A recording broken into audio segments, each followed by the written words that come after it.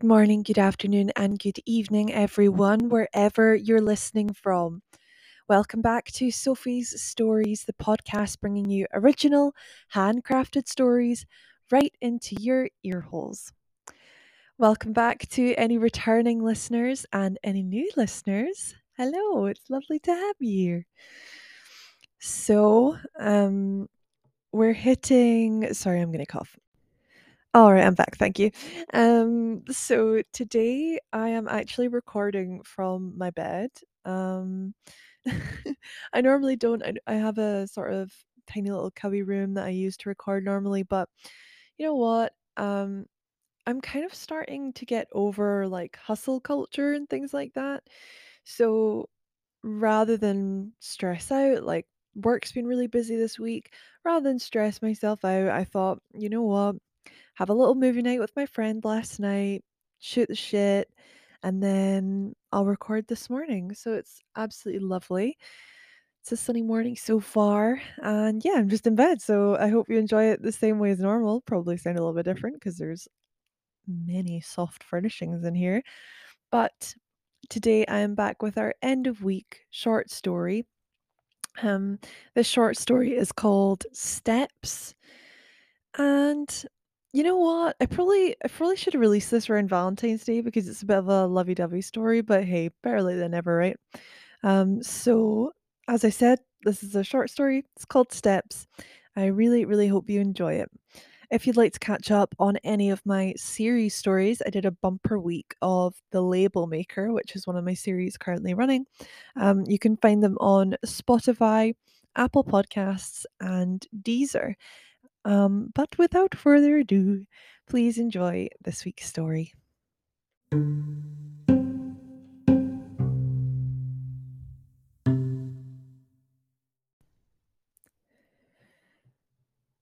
Steps.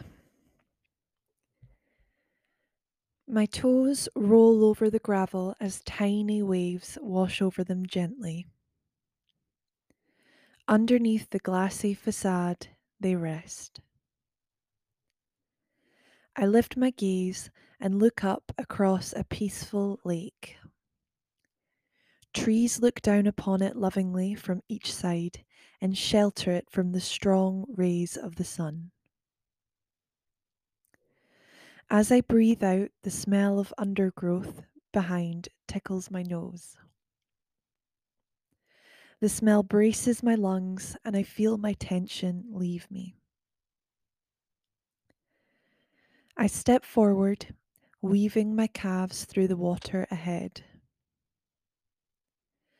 The depth of the water creeps up my body inch by inch until my toes no longer meet the gravel below. My body lifts up as I gently push the surrounding water away. Every breath is a task as my lungs fight against the compression, but still I go deeper. Looking behind me momentarily, I catch sight of the blue camper van I came in, standing solitary in the same spot. A moment of relief catches my thoughts like a child searching for their mother in a crowded playground. I press on, aiming to get to the middle of the lake so I can take in the surrounding forests and mountains in their ultimate glory. Small and drifting through the water like an unrooted plant or off-cast leaf, I take a moment of silence in my mind to thank whatever gods may be that this sometimes is my life. Roughly in the middle, aided by some maths and terrible spatial awareness, I stop, treading the water to allow me to be still for a moment.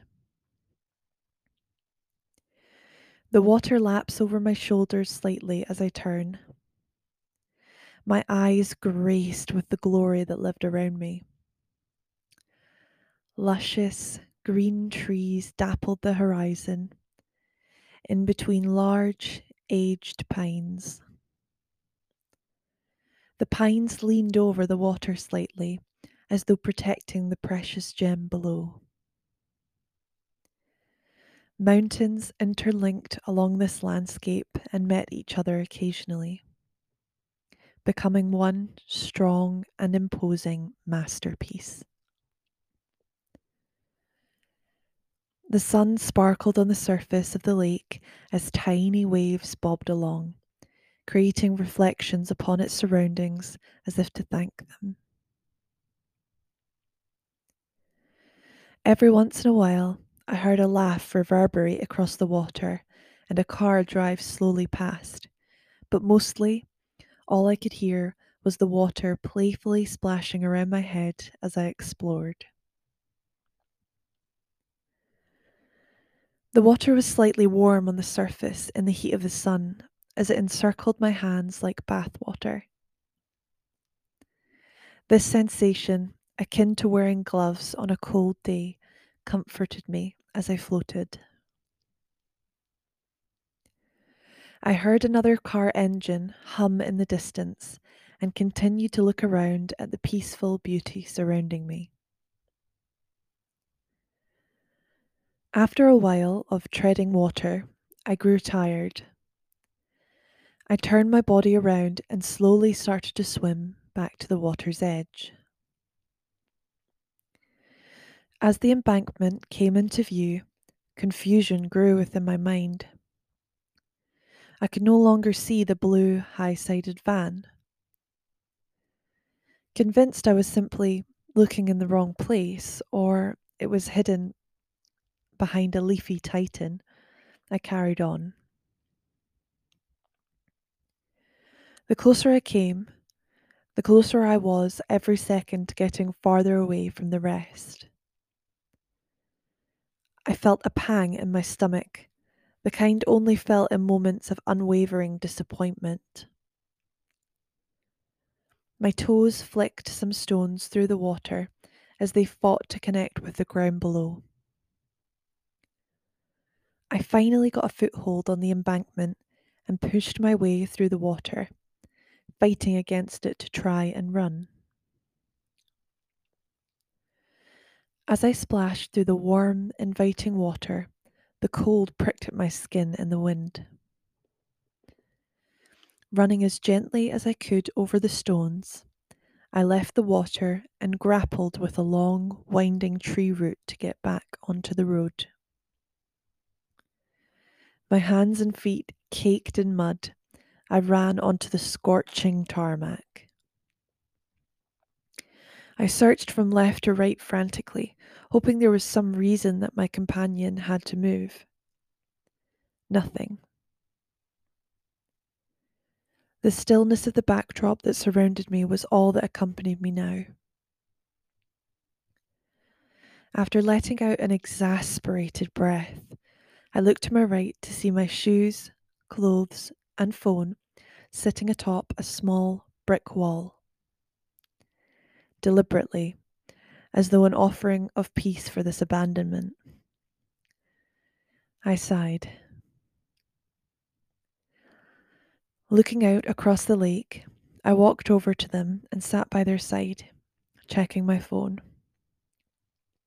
No service. Yeah, that's about right, I mumbled as I soaked in the summer sun. Slightly enraged, but certainly not surprised, I looked along the rolling hills for a while, solitary and baking like a sweet potato in the heat. I decided it was time to make a move. I pulled my warm clothes on and they hugged my body tightly as if to comfort me. I pushed my useless phone into my back pocket and kicked on my shoes one by one. A deadness sat in my chest as I walked back along the road we drove along to get here. My eyes focused straight ahead. I walked with such purpose that I was convinced the trees would start walking on behind me. The wind stood still behind the shelter of them either side of me, and I was silently thankful that I was not any colder. Clouds rushed over my head across the watery blue sky as I looked up, shrinking by the second. I became another grain of sand amongst a million others, and did not see another car as I continued along the road. The trees began to clear, and I could see a small settlement ahead, surrounded only by seclusion. My heart raced slightly as I looked towards a wooden, hand-painted sign adorned with the letters B&B. As I got closer to the warped, grey-stoned building, I could see small, green puffs of moss peeping out from the cracks and deep green ivy hanging from previous signposts and window frames. I stood in front of the tattered wooden door and leant forward to knock a few times. I heard the floorboards on the inside creak and bend under someone's weight. As the door opened swiftly, I was shocked to see the slight frame of an aged woman standing in the threshold. "Afternoon. I'm so sorry to bother you," I offered politely. The old lady nodded at me, as if to confirm I was indeed bothering her. "Please may I use your phone?" Years of strict schooling had prepared me for this kind of interaction. She looked at me for a minute, searching for my concealed weapon in my back pocket or bad intention on my face, before letting me in. I padded through the hallway behind her gently, mindful that if these old floors were only used to her, they could certainly give way under my weight. The walls were covered in floral, beige wallpaper, and pictures hung over the dim light from a few lamps. The floors were unvarnished and hammered by years of what I could only assume were hiking boots. She stopped at the end of the hallway and pointed me to a phone mounted on the back wall. I looked at its imposing structure, and in its shadow, it seemed I took a second to think about who I should call. Everyone knew I was either on holiday or away for the day, like me. Now, it seemed, I would be away for longer than just today.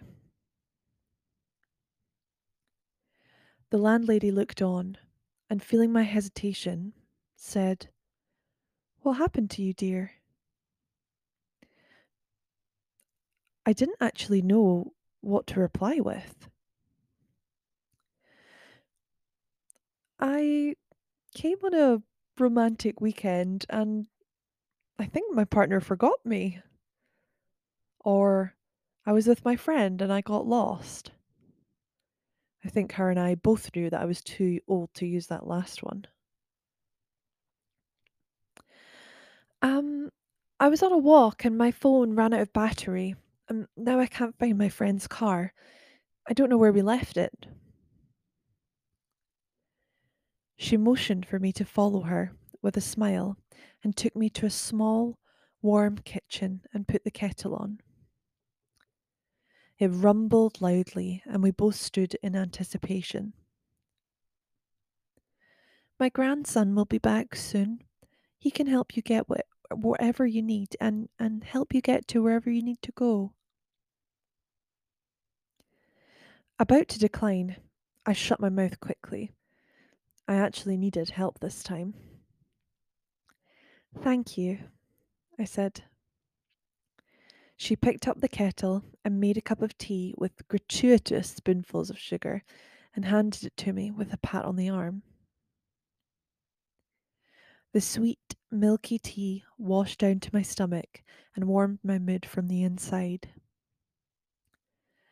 I smiled at her over the edge of the mug and she smiled back. Two women of little words enjoying each other's company. Bliss. As we finished our hot tea, We slowly migrated across a small kitchen table, both sitting down. Through the silence and the ticking of a grandfather clock, the front door rattled abruptly and footsteps bounded down the hallway. A figure appeared in the doorway to the kitchen, seconds away from colliding with the back wall. I took a moment to survey this stunning creature that had just joined us. Hair thick and flopping on his face carelessly, skin on his face kissed by the sun, and arms statuesque as he braced the doorframe. He looked at me, smiling slightly. Tonight, when I go to sleep, I'll be grateful for all the beauty I've been lucky enough to encounter today.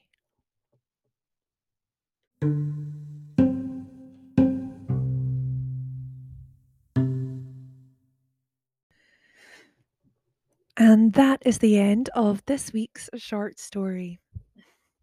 Um, I think that character got a new boyfriend by the end of it, which I'm glad for her because her other one literally drove their camper van away as she went for a swim.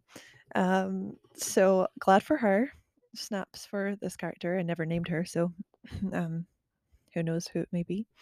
Um, but yeah, this story was actually written about a specific loch in Scotland.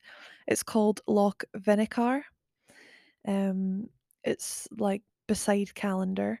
It's literally one of the most beautiful places I've ever been, and to swim in that loch is it's perfect. Like it's a gorgeous place.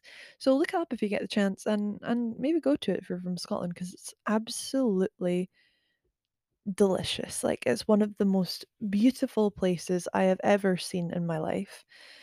Um, but yeah, I really hope you enjoyed this short story. Um, Might be quite a nice bedtime story actually. Now I'm just thinking about bed because I'm in my bed recording right now. Excuse me. But yeah, I really hope you enjoyed this sleepy bedtime story. And I hope you all have a fabulous weekend. Thank you so much for listening. You can catch up on the rest of my series stories and all my other short stories on Spotify, Apple Podcasts, and Deezer. You can also find me on Instagram and TikTok at Sophie's Stories Podcast. But have a great week and stay curious. Bye, guys.